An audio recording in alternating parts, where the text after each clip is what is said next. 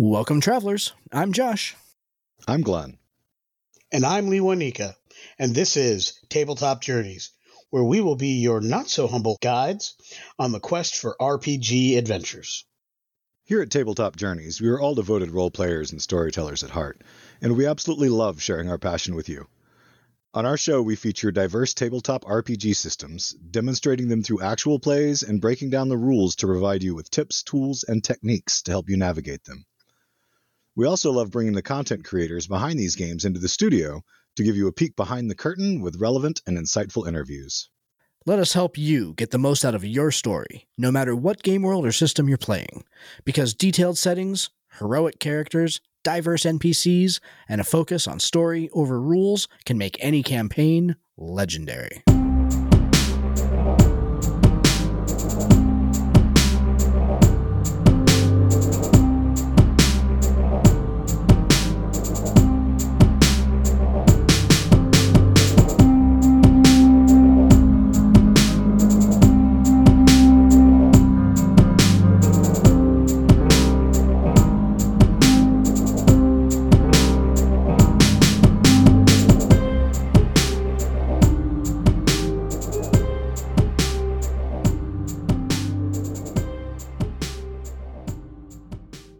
Now, here's a message from friends of the show.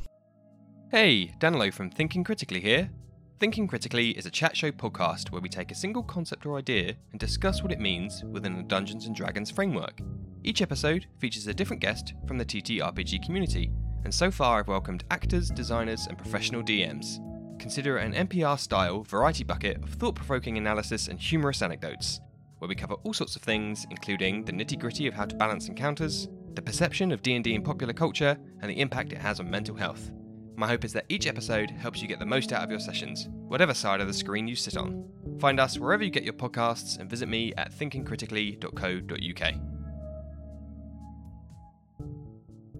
Welcome, everybody, to today's episode. We are going to once again be diving into our Storyteller Toolbox. We have a topic tonight to go ahead and help you round out your games, help you bring some enjoyment to the game for your players in particular. But before we start diving into our topic tonight proper, Mr. Miller, Mr. Myers, good evening. Good to see you both again on this unusually late in the week evening for us. But with the July 4th holiday, we're recording on a Thursday instead of a Tuesday. So nice to see you guys, though. It's been a while.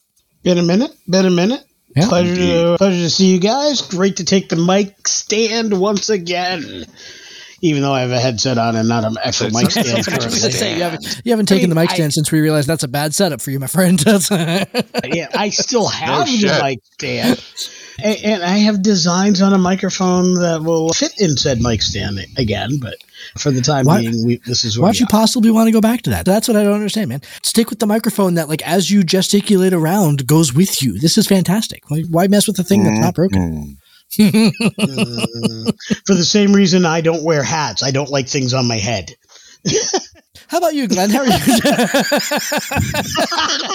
Yeah, I didn't have anything else for that one either, Josh. Yeah, I don't. Yeah, no. How about you? I'm doing pretty good, man. I'm hanging out. I think we have a still very here in Connecticut. Yeah, but I was going to say a very unexciting game of Where's Glenn this week, but yeah, I think you're going to be in Connecticut for a while. From the sounds exciting, except roll out over to East Lyme to dump the poop tank, and aside from that, we're right back where we were. Is that an appropriate place to dump your poop tank? Is East Lyme? Yes. Specifically at the KOA campground where we pay them to use their dump site. But yes. Yeah, okay. All right. I wasn't sure if there was something about East Lyme around in the boardwalk or anything like that. That would be poor. I go to the houses of people that I don't know, and I pull a Christmas vacation and just stand there on the street with a hose. Yeah. Catch my poop! When they look at me funny, I'm like, shitter was full! It'll be great. Yeah. If it was only a pour, he needs to have more fiber. This episode has already degenerated. Yeah, this isn't any good, but that's okay. Didn't take us long today. It did not take us long today. We needed more content for the blooper episode, so I think that this will fill in. Will fill in nicely. We're already like halfway through the year. This is a tightly run ship. Normally we are utmost professional, and tonight, so we just needed a little bit of not so much for tonight. If you're saying that we're halfway through the year and we don't have enough bloopers because we're starting to take our jobs too seriously, I actually have a problem with that. Yeah, we're gonna have to fix that at some point. We're gonna have to fix that. Yeah, totally. Yeah. Folks in our audience, I will make sure I create at least some blooper in every episode for the remainder of the year. That is my pledge onto Well, you got to make a. Why- You didn't even need a pledge. This is the issue with the overpromising, my friend. There was no pledge required. Yeah, and not just that, but like what goes into the bloopers are not just like moments that are funny. What goes into the bloopers are moments that are legitimately someone messed up and it was funny. I may have to go if this year's bloopers episode is low, I may have to go into the blackmail collection that I've got on both of you guys to go ahead and ensure that you never step out of line and start like trotting some of that stuff out into the blooper episode. And nobody wants that. I thought that stuff was deemed too racy for the bloopers, even. Yeah, sure, but I'm not putting my stuff on there. It'd just be you two. Like some of the things we need to start keeping backups of the Auto Squirrels records. The racing. It's still on the Google Drive. I'll just have to find it. But yeah, good luck. Yeah, good luck with that, right? Yeah, because finding stuff on the Google Drive, that's what I'm well known for. I know. Bang! Yeah, exactly. You'd have to be able to type and search. Yeah, really. That's fired. I know, right? I heard that. What I am known for, however, is running tabletop role-playing games, which is something that I've been putting a lot of planning into this past week. Yeah, and a bunch of stuff. I will be running at the bunch of stuff. Yes. Way to drag us back on topically, Wanika. Good job. That's not even usually you. I know it is not, but sometimes big dogs got to bite the big bone. I'm going to leave it at that. Blooper. Oh my God, I have so many things to say to that, but all of them will go in Josh's secret files. That's not even a blooper. That was a blumpkin. Holy cow, bro. Let me bring this back. I am going to be running a bunch of games throughout July. I have planned to be running Star Trek Adventures at Drinking and Dragons. I'll be actually figuring out which specific module I'm running. Got it narrowed down to 2 or 3. I'll be finishing up those plans tonight and tomorrow, submitting that. So I'll be one of several GMs running at that event. At the time of this recording, they had 4 tables left that were unclaimed by GMs running games. And I have heard there are some people looking. So I have been asking anybody in the Connecticut area who is looking to run a game to check in to see if they wanted to run. By the time this airs, that ship will have sailed. However, it's a great event. It'll be before the announcement goes up for players to sign up for those tables. Pay attention to our channel, our Facebook group, and if you're in New England and want to go to a really fun straight up TRPG event, definitely check us out.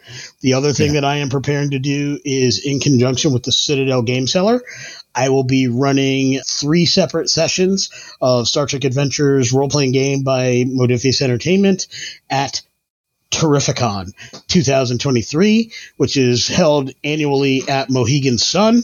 Citadel is always at this event. They have a great setup, and they provide space for GMs to run games for people who want to come to this big convention. And it's got everything from art to actors, stars in the hobby, artists, big companies, small companies, podcasters all over. So Tabletop Journeys will have a presence at that event as well. So a lot of good stuff coming up, and really looking forward to it.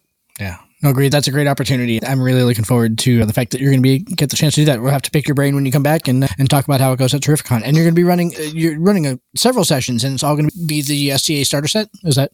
Yes. Cool. I don't know if I'm running all 3 parts of the starter set or if I'll be running the same part multiple times.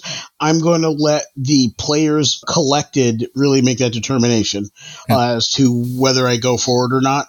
It is such a good module that I do get better at it every time I run it, and it has been different. I've now run it 4 different times, and it has been different every time I've run it, and it's been fun every single time. I have not been a great module GM over the years, and there are very few modules that I've enjoyed running multiple times. I honestly can't think of any other than the initial Red Box, which I've run multiple times and always enjoyed that.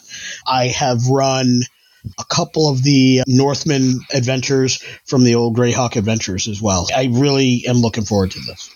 Sorry, Loon, I didn't mean to imply that you have that when you said that you've never been a great module runner. I did not mean to say correct, as if I was implying that you have never been a great module running DM. That is not the implication that I meant to have there. But I realized after I said it, I was like, yeah, that's kind of how it sounded. That's totally how it No, sounded. I took it as how I think you intended it, which is it has never been a focus of the way I run games. It's never been my favorite thing to do. Yeah, and we've mentioned that before, that modules were never really something that you enjoyed running. And really, when we first started running out of the Candlekeep Mysteries, that was really kind of the first time that you were like, these are missions that I think I could run start to finish as a box. And it's cool and enjoy. I think it says a lot about the STA starter set. Yeah. Sorry. Go ahead. Yeah, absolutely. The STA starter set blends the best parts of modules and the best parts of open homebrew gaming, but that is a strength of the Star Trek Adventures role-playing system that allows that to happen.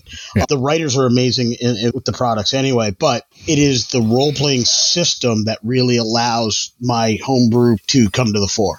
With all of that, with all that opening salvo in here, let's get into the meat and potatoes of tonight's episode. So tonight, like I said earlier in the show opening there, we're going to be diving into our Storyteller Toolbox once again. And tonight we're going to be talking about rewarding your players at the table and ways to think out of the box to go ahead and to give rewards that are more than just experience points, more than just gold, more than just loot, that kind of thing, and try to figure out how you can approach the question of rewarding your players in a way that makes that transaction for them meaningful, and the things that you should be keying in on to rewards. Lunica, I'm going to start with you tonight to go ahead and get your thoughts in general on the topic, and we will once again, we'll as always see where we go from there. But what are your thoughts? Like, how do you feel like rewards work best at your table, and what are the kind of things that you look for as a storyteller? As a storyteller, the thing that I really try to do is reward for ingenuitive play, and different systems have different mechanics for that. STA has determination and momentum, and some of those are mechanical that are rolled, but some of it is just stuff that you do. You can take the mechanical rolls in STA as a storyteller and say, that was really a great thought. Like, they can give you a great idea. It's, that's such a cool idea. This challenge doesn't have to be rolled. Or I'm now going to make that challenge smaller. And that's, again, a situation where the mechanics of the game allow for it, because you ask the player their approach before you determine the level of difficulty. So if they give you a great approach, with that approach, what I was originally thinking, what may have been written in the module as a difficulty 3 is now going to be a difficulty 2 or a 1. Or if it was really hot, or you're just like that, you just blew me away, I'm going to give it to you to 0, because the reward then is at a 0 difficulty, but with still that chance to fail. They now have the ability to gain more momentum. So while you are allowing them to roll for the actual reward, you as a storyteller create the environment for said reward. Just the fact that it's built into STA rewards, tonight's topic, it's already right there with the way they designed the momentum system. It's like an automatic spendable currency that is a player reward, even before the GM has to get involved with deciding if it needs to be awarded. It just happens if they get more successes than they need. And that's interesting. I hadn't necessarily thought about momentum as a reward until you said that. And I was like, you're totally right. Yeah. I viewed it as more of a mechanical result of what was going on and less of a reward in kind of the way that I was thinking about it. But you're right. Because you can shape the way a challenge is done, you can make the odds of them getting momentum better just in the way that you structure the challenge. I hadn't really thought about that. That's a really great example. That is something I couldn't help but say it. I know we're really early in the discussion, and that was even still part of the pre-discussion, but I couldn't help but throw it out there to make sure we covered that, because Modiphius was brilliant in including that right into the game, taking it out of the DM's hands. You don't have to worry about thinking of this reward. You know? Yeah, the biggest reward in that game is the momentum. There are things like determination. If players are utilizing their values and call that out, DM set up the scenario, values come in, players then utilize those values, challenge those values, or stick to those strengths. You can then reward them with determination. In that regard, is similar to, but not exactly the same as Inspiration by WotC and 5e, which has luck points which will have luck points if you go into Tales of the Valiant as that is being rolled out. And there are other versions of it in Pathfinder 2 and Pathfinder 1. There are versions of this. Basically, these reroll systems or what have you, I think it's much better designed in STA overall, but I think they all work as rewards. Inspiration's a great reward. I prefer more homebrew for inspiration, and we can talk about that more in greater detail at a later point. But I do think meta currencies are great rewards for successful or interesting or useful or surprisingly good role play by your players, right? It's a meta currency. So any game system that has meta currencies in it at all, you have the ability to provide a built-in reward. You simply have to know how the system works, know how you would then be able to provide that meta currency, and then as a storyteller, create the situation where that has the best opportunity to exist. And I think that's the big takeaway. System agnostic is, as storytellers, as a storyteller, I like to create the opportunity within which my players can be successful and get those meta rewards in the game. Because it's a currency, you can be somewhat excessive with it, but it rarely breaks the game. Because it's built into these various systems, as long as you're using those mechanisms accurately, you're not breaking the game by providing those rewards, which is a danger with over rewarding. And you don't want it to lose value by doing it too much. Yeah. A lot of times when it's in a game and it's built into the mechanics, you find that it automatically has a limiter built into it, like you can't have more than 1 point of inspiration, or you can't have more than 6 momentum at any given point in time. You have to use it or you lose it. But that's a cool thing too, since it's a currency and players tend to hoard it. The fact that they have to spend it in order to get more gets them to spend it, which is the fun of the thing anyway. So, yeah, when it's built into the game, the mechanics help keep it from becoming too much. And one of the things that I find difficult to navigate around is that a lot of times, like, the default reward for players is experience points, right? Because we want our players to advance through their characters. We want them to advance through the game. We want them to succeed. We want them to get more cool powers, all these sorts of things. In a game like Dungeons and Dragons, experience points is the way to go ahead and do it. However, if you are rewarding experience points for good role play, eventually what's going to happen is either you're not rewarding enough experience points to actually really tangibly make a difference, right? Or your players are going to start leveling at different times. And we've talked before about, when we started talking about experience point systems, about the difference between if I'm running Milestone and all of my characters are leveling up at the same time versus experience points, right? Do you really want one player to be at level 10 when everyone else is still level 9? Do you really want someone getting that additional feat, or one player getting that additional thing? And what does that actually bring to your game? So that's one of those things that relying on kind of experience points is tricky. And I certainly did it in my own game, right? Where it's every game, at the beginning of every game, I would do a couple of things. I would reward experience points for myself for what I thought was the best scene, or the best, maybe the best moment from a particular player. I thought, Joe Bob playing my Goblin, you had the best scene last game. I'm going to give you 25 experience points or 100 experience points, whatever. And then the other thing that I would do is I would also poll my players and say, what was your favorite scene from last game? And whoever got the most votes in that also got experience points. And I thought, oh, here we go. I'm giving a little benefit. I'm trying to go ahead and improve the role play, blah, blah, blah. But really what it did was it stratified the players. And so was that actually a benefit at the end of the day? And I'm not sure that necessarily worked out the way that I wanted it to. I think you definitely don't want people advancing at different levels in the game. I think that's part of the draw to Milestone.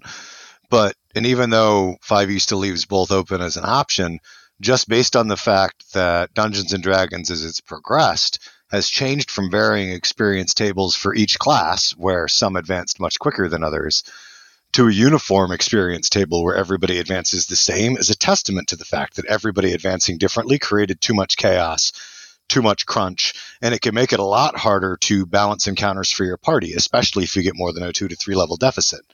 So I would definitely agree with you there, that experience can be a tricky one to use as a reward, and it can also get overworked on the wheedling milking factor, which I admit I used to shamelessly do to Lewanika, and so did everybody else in his game.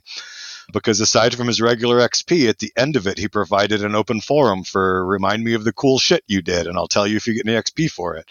And we would all be sitting there racking our brains, throwing out little things that we did. And he'd be like, okay, 25, 50. But if you're good at it, all that crap added up to an extra level every 2 games.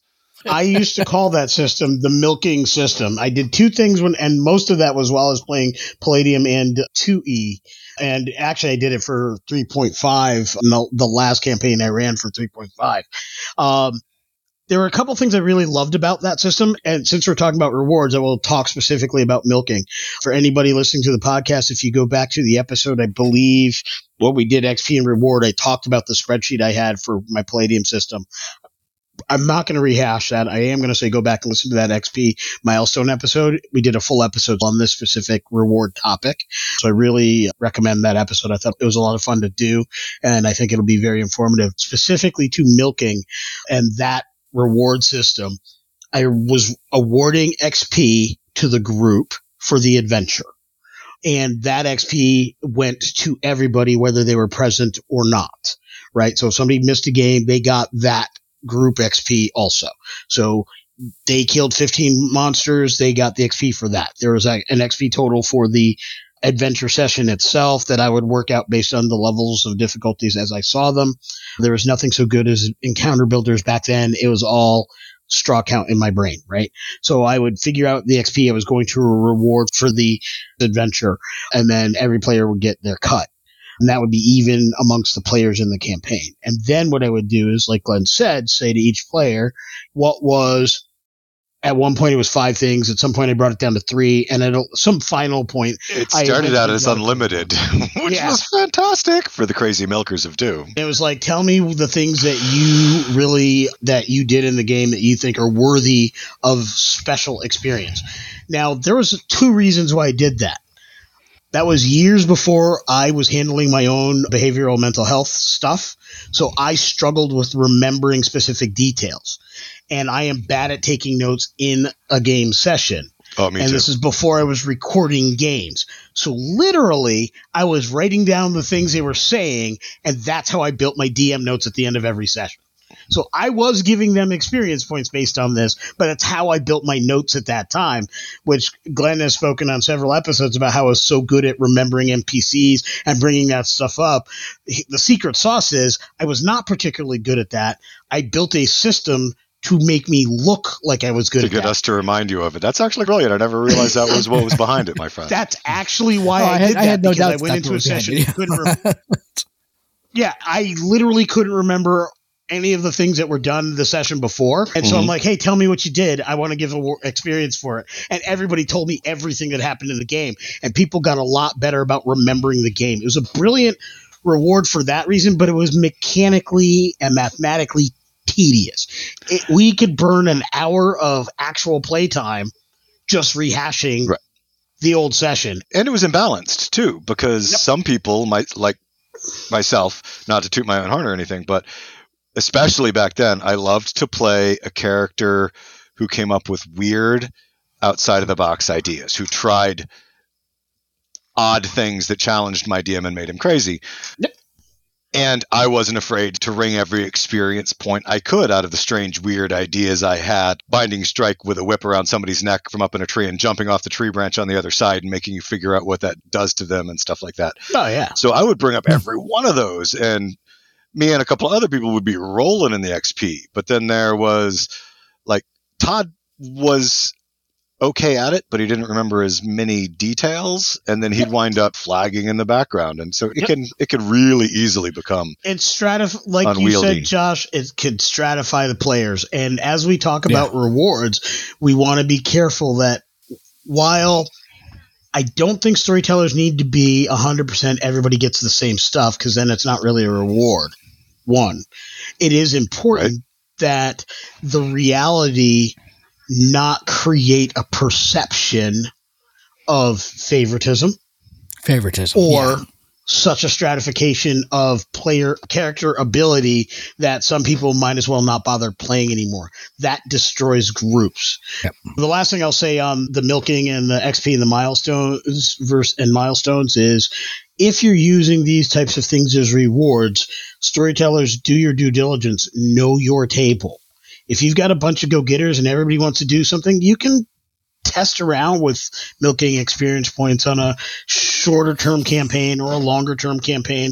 But understand, if you're playing experience points and you're allowing that, they're going to advance far faster than you ever wrote your campaign for. That's the other thing I realized in that. They advance very quickly that way when you start doing that. So you have to find those happy mediums. Yeah, absolutely. Something else that I wanted to go ahead and talk about, and we're going to have the pleasure of having Jason Ward and Piercy from Accidental Cyclops Games on the show again in a couple of weeks. But one of the things that was in the Real Thing RPG that was based on the Powered by the Apocalypse system, which was a new construct for that game, it was not native to the Powered by the Apocalypse system, was the whole discovery system. Is that as you advance, and normally in particular when you failed, but role played well, you would get a discovery where you would learn something about your character, or you would learn something about somebody else that you were playing with. And I think those kind of soft benefits or role play benefits really can't be understated as far as what their importance is. I run a super collaborative game style anyway, so it is a nice mechanic to rest on a little bit and to introduce, because it works pretty natively into the type of game that I run. But I've continued to go ahead and find ways to try to introduce that more, because I thought that was a really interesting way of rewarding roles, ROLLS, and role play, ROLE play, in a way that rounded out characters. It gave the players something to sink their teeth on. It was almost like rewarding the player, not the character, in some strange way.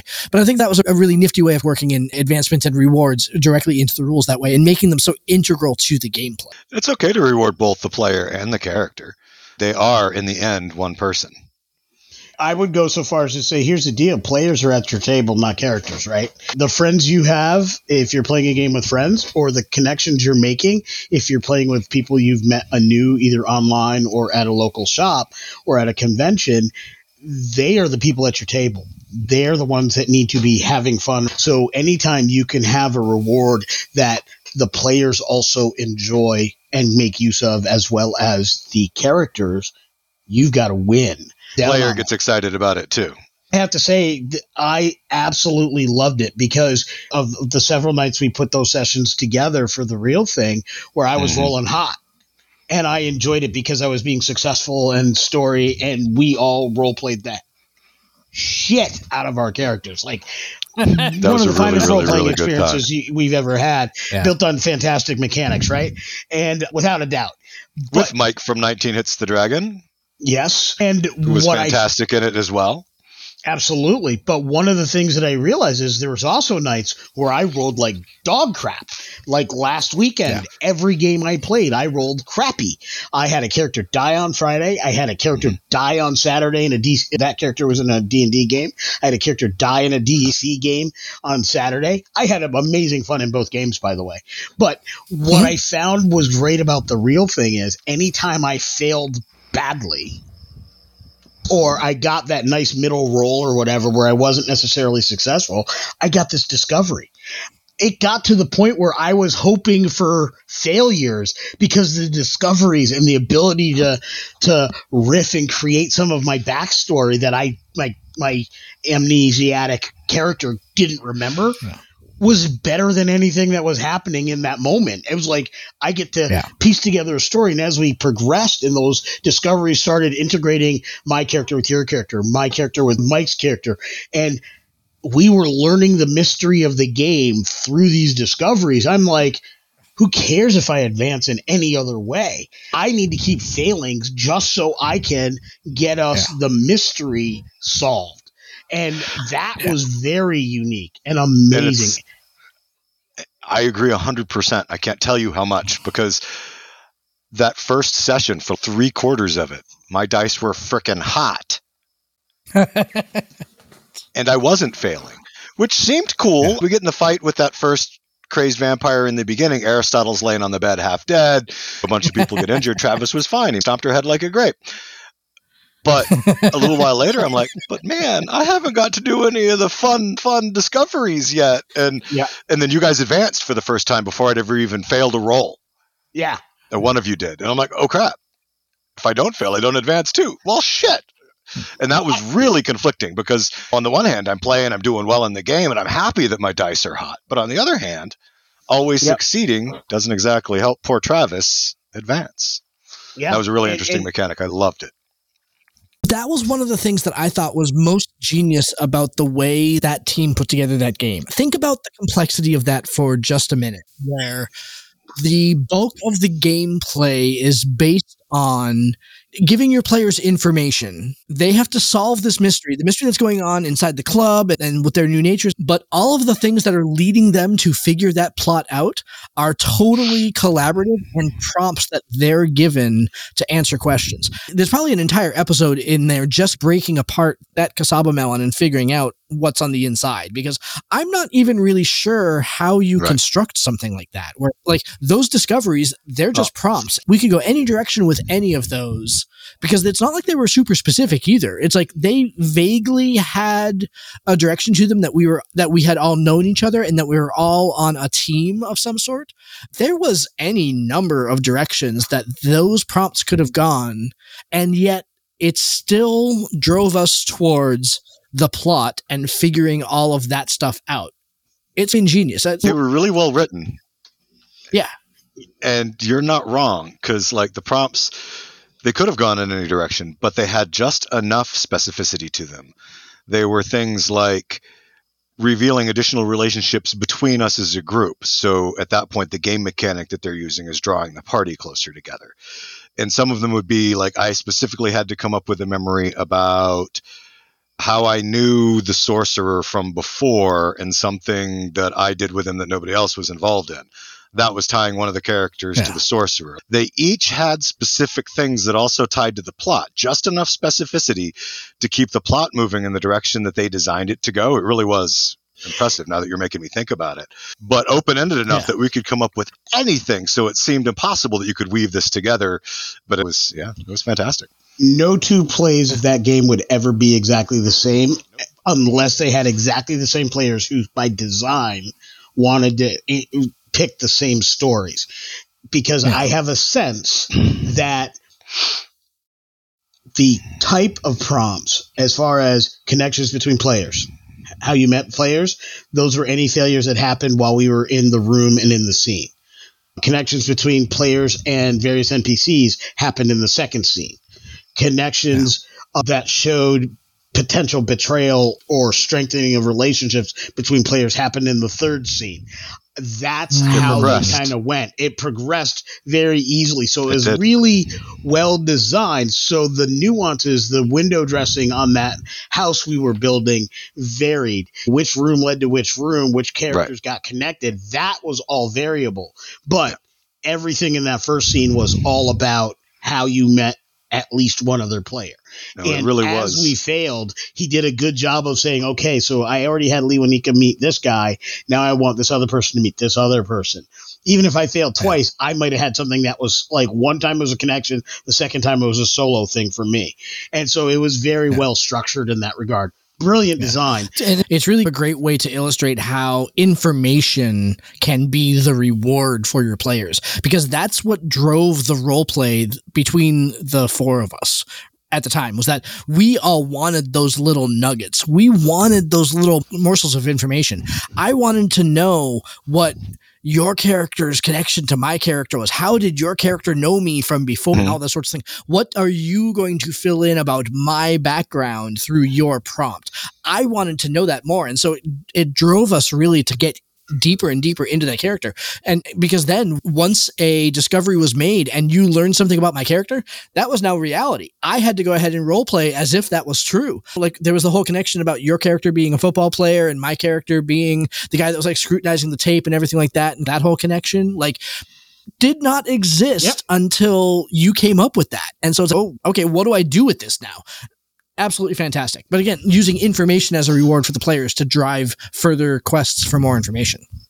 Bringing the party together and the world more to life, which was fantastic. That's why we, as a podcast and as storytellers, are such a fan of collaborative world building, which Josh has really introduced me to more than I had been involved previously. But now I'm a diehard sold fan on it. It's a great way to bring the party together. And what we're basically talking about is that the real thing and the way that they wrote it is a master's class in collaborative world building, and something that we probably should spend some more time discussing off the air together, and how to break down how we do our prompts to tie them more integrally into the story the way that they did. Sometimes, not all the time. There's a lot of stuff there that we could learn from. But you're 100% right. Information as a reward can be its own reward, and it can be more than enough. Yeah, there's a number of games. I would point listeners to the spy game actual plays that we did about a year and a half ago, that one-shot series that we did, as something we did because one, collaborative world building was part of that as well, but information was a big part of the rewards. As people rolled for different things, they found different information which provided advantages in the various situations those characters came across. Oscar, played by our patron Dan Fields, was really good at rolling that. He was the info guy. He was the hacker. Very much. What we're talking about is untangibles, whether it be knowledge or info, whether it be boons. Hey, NPC character, major character, notable character owes you a favor. Those are important rewards as well. They may not come up in that exact session, but those are rewards for further down the campaign trail, so to speak. Those are the types of things that work. Connections with other characters. In our STA game, as our crew does different things and they make friends with other NPCs and those NPCs come back, those connections are going to be important. We did an episode on sidekicks. Those are rewards for the player group based on how they role play with a character, whether they keep a sidekick with them or they chase them away. Those intangibles can be monumentally important to the enjoyment and the flavor and the depth and the breadth of your games.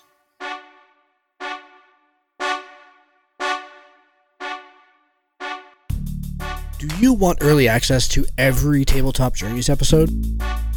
How about exclusive content, live broadcasts, and the chance to throw dice with your favorite hosts and fellow fans? Or, heck, do you just want to support the show? Join our Patreon today at www.patreon.com/ttjourneys. We have tiers to fit any budget for a monthly commitment, or you can make a one-time contribution to the cause. We love doing the show for y'all, and support helps us keep creating and producing great content for you. So join us today at www.patreon.com/ttjourneys.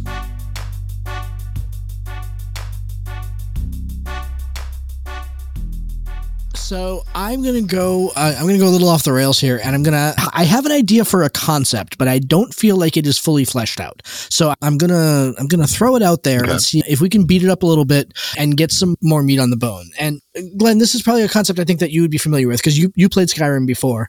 I'm thinking about the Stones of Berenzia, right? Which are, again, those like pink floating stones that you basically find scattered throughout the entirety of the game in weird random places and can't do anything with them until you find the entire collection. And so I'm looking at that kind of thing, that kind of, for lack of a better term, that mechanic through a lens of rewards and saying, how can you take a side quest type item like that and use it as a reward for role play or for incredible scenes or for even just really super successful roles, and use that as a reward to tease your players into a side quest or another adventure where they start finding these stones or they start finding these things and they don't know what they are. And then as they get more and more of them, they start getting information to go ahead and piece that together. I feel like it's a decent idea, but I'm not sure that it's really fully well formed. So I want to kind of workshop that a little bit. If you tie it to something, say, because you're going to get something by the time you find all of the stones of Berenzia and you turn them in, right? At the end, you're going to get some kind of a reward. So if you're making it something that they're collecting from around the world slowly throughout the campaign, it should be something epic and in-game that's going to drastically change something for the players if it's a straight-up reward as opposed to the object of a quest. But say you create a set of legendary weapons that are specifically designed for your players, but that's just an example of a reward, but they're hidden, lost, something. Each little piece could have another bit of information about how to find them, or if you go with magic crystals, they could combine to slowly be able to form the crystal that will be the focal point that on some kind of big alembic device that shows the location Indiana Jones style when the light comes through and pinpoints where you find them. You could come up with all kinds of MacGuffins on the other end that they're earning if that's what you're angling for. I would go so far as to say that, and Glenn uses the phrase MacGuffin, and I think that's really the way that goes. I think the way to make that really sing is to have each of those pieces not only equal a whole that's going to be rewarding, but I think each of those pieces needs to offer something. So in my head, I go back to Tom Baker's Doctor Who years. So any fans who've been big Doctor Who people back in the day, they'll remember the Key to Time series. I believe there were 7, but there's a whole, but basically it was a season where Doctor Who and Romana were chasing down these things called the Keys to Time. There's a big thing that had to happen. They had to have all 7 keys, but each of the keys did a separate thing. It had to be found through this great adventure. They finish the adventure. They get the key to time. It transforms into its key form or crystal or what have you, but it offers some kind of reward in that moment. You could do that a number of different ways. You could do it similar to what the Doctor Who did then, or you could do it, as Glenn said, a separate magic item, that each item is its own reward. It can give a player or each of the players a thing, but when they all have one of these items, they are now the trio that does this great thing. In that regard, I would look to Voltron, both the original and the new series. Basically, this adventuring party had to go out, adventure, and find each lion. Each lion was the reward, but when they finally got all 5 of them, X number of episodes in, they now got Voltron. And that's the thing. They had to find the pieces to get the thing. Yeah, the Infinity Stones and the Infinity Gauntlet, too, for having the ultimate power that Thanos wanted. Same kind of gig.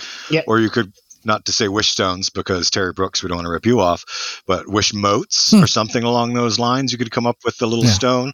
You collect enough of them, and it turns into a whole wish. That's something built into some of the games where you actually get a wish. Oh, that's interesting. Or you could have an artificer god or an artificer celestial or fiendish, regardless, who, if you find different motes of something that curries his favor, he'll build you something of your own custom design. We can even take it to Dragonlance. If you look at the Legends series, what was that if not a fetch quest? Raistlin had to go and get different things. One of them was actually convince a priestess of the greatest god of good to fall in love with him as this major evil person in order for that sacrifice to actually work to get his goal.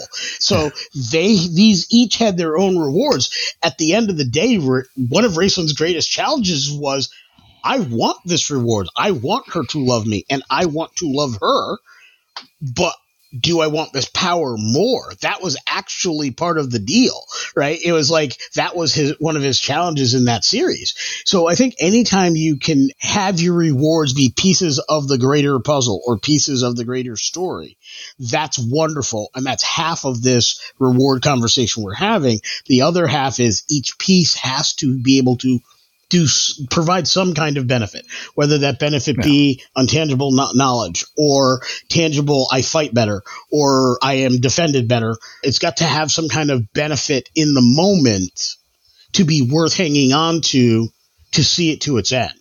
And then you always, as a storyteller, need to escalate that benefit as you go. But again, keeping in mind those things we talked about, balance and fairness amongst players, all of those types of things, so that while things the tension needs to escalate as far as the level of importance, but that minimal benefit in the moment needs to be relatively balanced among whoever's getting these items. On that note, and working with the Wishmote thing I was working a minute ago, so it could be like a little glowing bit of reality, this Wishmote, because I'm really liking this idea now, and especially if you're playing like D&D, it adds up to actually being able to use your own wish spell, however many it takes. But you find it, now it's just hovering and floating there, and whoever touches it, it like absorbs into them, and when they get enough, they can make their wish. But with each one they absorb, and I'm going a little crazy here now, but you could actually chart out a way that they could spend it. Say each individual Wishmote that they collect is worth +1 to a single skill that they choose to apply it to. So if they want to have +1 to perception, they can have +1 to perception. That way it's not game breaking, it's not major. But say for 5 Wishmotes, they could adjust something a little bit higher up in the game, whether it be their spell resist DC or a saving throw DC. And then each time they gain a new mote, they can rearrange the way they're spent until they finally get it, and they can adjust themselves as they go. It could be cool. It could be an interesting semi-complex reward system that didn't give them a lot for each mote, but they got a big reward at the end and a small benefit as they went kind of thing, I think that's got some merit. That could be cool. It could also be as simple as you have the benefit of being able to have 2 inspiration at any one time. Each wish mote gives you the ability to have an additional piece of inspiration. To save an additional, okay. Or in terms of when you're charting out your small benefits, that could be one of them. Yep. Yeah, I mean, there's a number of different ways. And again, what we're talking about here is let the stuff reward equal some untangible reward in the moment, so it leads to the greater reward at the end of the campaign. So your whole campaign is bent on getting to this big reward, but people are enjoying each step along the journey. Yeah, it's like a constant stuff side is quest, story, ongoing. and story is stuff. Yeah, absolutely. Fantastic. Along the way of stuff, real briefly. What else? Yeah. I was going to say, along the way of stuff, typical rewards, equipment, whether it be mundane or magical, paying attention to how game-breaking some magic can be versus not magic being, homebrewing, magical or wondrous items that don't have big, huge mechanical in a fight benefit, but have really cool, I'm the people laugh and joke around, or when I go to town because I can do X with this thing. Yeah, we talked about that with the Three Wise DMs, where like they're running this shared campaign world and they have different tolerances for magic items and magic presence in their games. I'm going to go ahead and give one of my players this thing, but I recognize that, that when they play in Joe's game, they're not going to be able to use it, that kind of thing. And so understanding that balance is there's a lot of nuance that goes into that balance. Yeah. A tangible physical reward in game doesn't have to be something that's going to influence game mechanics like a statted weapon or anything either. There's a lot of personal flair that individual characters, if you know your characters, that you could gift somebody with through magic items that's not specifically game breaking, but you can also go beyond that and start working in real property, real estate, and things like that. A tangible reward like, hey, look, here's a base and a stronghold and some followers, now that Lee Winnick is holding up strongholds and followers into the camera for me because he sensed where I was headed. It was my next thought, and I wanted to give that shout out to our friends over at MCDM. Yeah. In my Rifts game, the base that y'all took over, I designed that for y'all to take over because I knew y'all would think it was cool as shit and want to take it over. So yeah, y'all earned it. You fought through, you cleared it, you took it from the FTA, from the Ashes Association, which is a thing in my Rifts world. You took it and made it your own, but that was a big reward. Like, y'all were super excited about it. Wolfgang was setting up his stills in the big open hangar bay. People were picking out rooms. It took up almost a whole play session just figuring out what y'all were going to do with it. So it doesn't have to be something game-breaking, the greatest weapon known to man. There's a lot of physical rewards you can give somebody within the game, even if it's just they've got a craft, but they're always adventuring them, giving them a follower who happens to say, bro, I'll happily set up shop in town and man the shop and mind your business for you while you're away and help them set something like that up. There's a lot of ways that you can reward your players with in-game stuff. Absolutely. And coin is always good. The only caution is make sure their ability to purchase thing doesn't let them purchase their way out of story. You need it to be an addition to the story, not an escape from the story or a cheat code to the story. Just be aware of how that interacts. Yeah, I think that I think in all things you have to go ahead and make sure that you are leaning into the story no matter what you give them, right? And I think that if as a reward, and maybe this is one of those situations where it's like a reward that you're giving them, but it's like an underhanded kind of sneaky kind of reward where sure, they may get extra coin because they did something really cool, but then maybe maybe they got the coin from someone with underworld influence, or maybe they got the coin from someone that the local town guard doesn't care for and the town guard tries to confiscate it, or the local baron decides that they're getting too big for their britches and so he sends his personal guard to go ahead and steal their golds, like whatever. It's got collect taxes. Yeah, exactly. There's any number of ways that I think that you can lean into the story. And at the end of the day, that's really what you want to give them, right? Regardless of whether it's a magic item or it's gold or it's a whatever, it's a wish mote, which I love that, by the way, Glenn. That's a fabulous idea. But regardless of kind of what it is that you're giving them, at the end of the day, what you want to give them is the experience, not experience points, but an experience. Story. Absolutely. Rolling that into the story is really what's going to make it special. And depending on the game you're playing and the system you're playing, you got to roll with it. Star Trek Adventures doesn't have monetary systems, but there are resources involved. Or if you're playing a Klingon game, money can come in. If you're playing a Ferengi, money should come in. Maybe that Ferengi is not a Starfleet person, but he is somebody who hangs with the crew. He still has a business to run. He still has to deal with the rules of acquisition. That individual character's goal is still to travel the river and get to the Great Vaults and all of that, those things. Correct. Maybe they're a Ferengi that just has a gambling addiction and they're constantly working on trying to acquire through the next Dabo game or the next if they get into Old Earth poker or whatever. Absolutely. So when I said don't be careful of the cheat code, that is actually more cautionary tale at lower levels.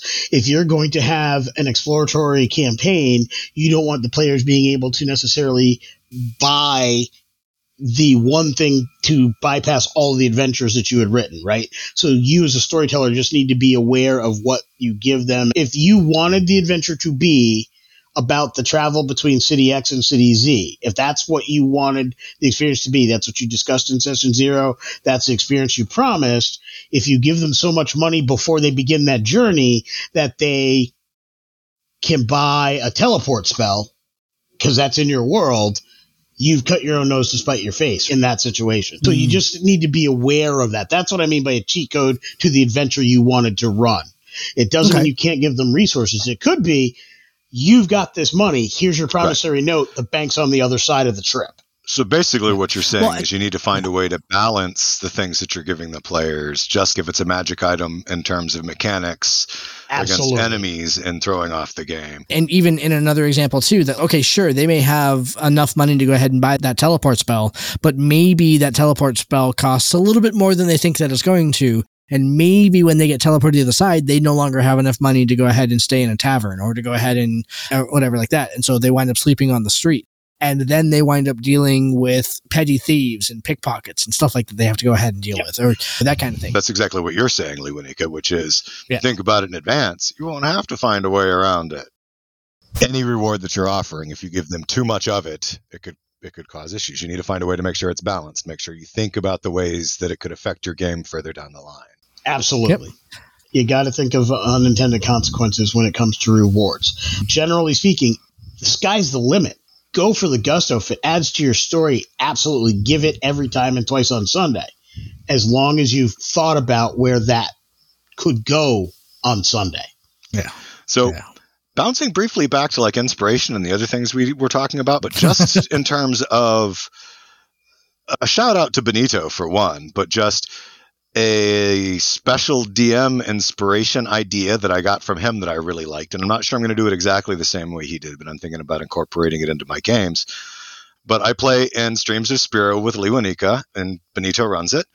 And it's a streamed game. It's important. The story is super important. And for a scene that I set up with Hephaestus, Lewanika's character, there was an off scene between adventures and other things just going on where we were training but discussing tactics so that Zendrid could make a point about varying our tactics so we're not predictable. But Ben was so happy with it that he gave out a special DM inspiration, which was effectively a D10 that I could write down and add to any roll that I wanted to one time going forward. My choice this session, the next session, the session after that. And that was pretty hot. That was pretty exciting to have that sitting there on my piece of paper, knowing that when I hit that critical roll, and it's not game breaking, it just means that one time I'm almost guaranteed to succeed. That one time when my bacon is in the fire, I've got a way out. But knowing that I had that Monopoly get out of jail free card was pretty hot, and I was pretty stoked about it. That was pretty cool. So kudos to you, Benito. That one definitely made a difference in how your player felt about the game, and in terms of an edge that wasn't breaking but was exciting, spot on. Benito has been doing that kind of thing for as long as I've been playing at his table. Back in 2.0, when I played Razan II, and I formed a party to go to the City of the Dead to defeat the big bads, a party of NPCs, one of the things I did is I spent a ton of downtime before the term downtime technically existed. But I spent a ton of downtime training, and I decided these are the different things I wanted to do with this team so we would be effective in that situation. There was a couple things that happened from that, because we had actually switched at some point in that process from 2.0 into 3.0 at that point. Actually, I think it was a 3.0 game now that I think about it. But in that moment, he gave the party the benefit of a specific feat that I had written for the game, a homebrew feat, close quarter combat, which allowed us to coordinate and do things. He basically just hand waved and said, all of the characters in this group now have a new language called combat hand signals. Basically had Razan teach everybody like ranger hand signs to stop and whatever, so the whole group could operate silently and give each other orders. And that was just a done deal. He just said, yeah, I like that idea.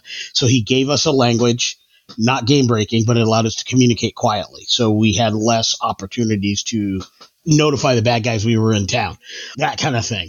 And then in later games, he would, in some cases, if you were very successful and did certain things, he might even give a feat. Usually not a big one. Nobody was getting Sentinel or Polearm Master, but he might give you some of the lighter feats, the more flavor feats. And in 3.5 days, feats, there was a ton of feats that were very much background type flavor feats. And so he would easily say, yeah, you've trained enough downtime, take this flavor feat. Didn't really give you big bonuses, but it gave something really cool and unique and signature for your character. He's always been doing things like that, and those are definitely the kinds of rewards that work. So if you're playing in Pathfinder 1, some of those non-potent feats become really good options. It's not as great an idea in 5e or 5e clones and such like that, but there are still those that can be there, and certainly you can homebrew ones that are just better. Like, honestly, Slasher, Crusher, Piercer are 3 feats that are awesome.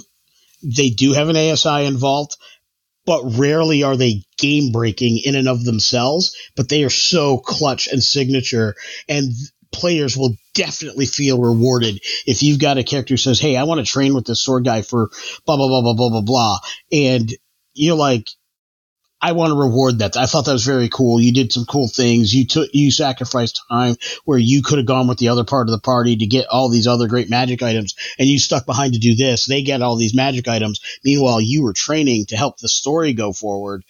I might give you Piercer because you trained with that sword guy. I think things like that can be very useful in the right games, in the right hands, with the right players. Definitely worth looking at and good options for rewards. Absolutely. How about players? Cool. Either one of you ever reward your players? I played in person. I bought everybody a set of dice.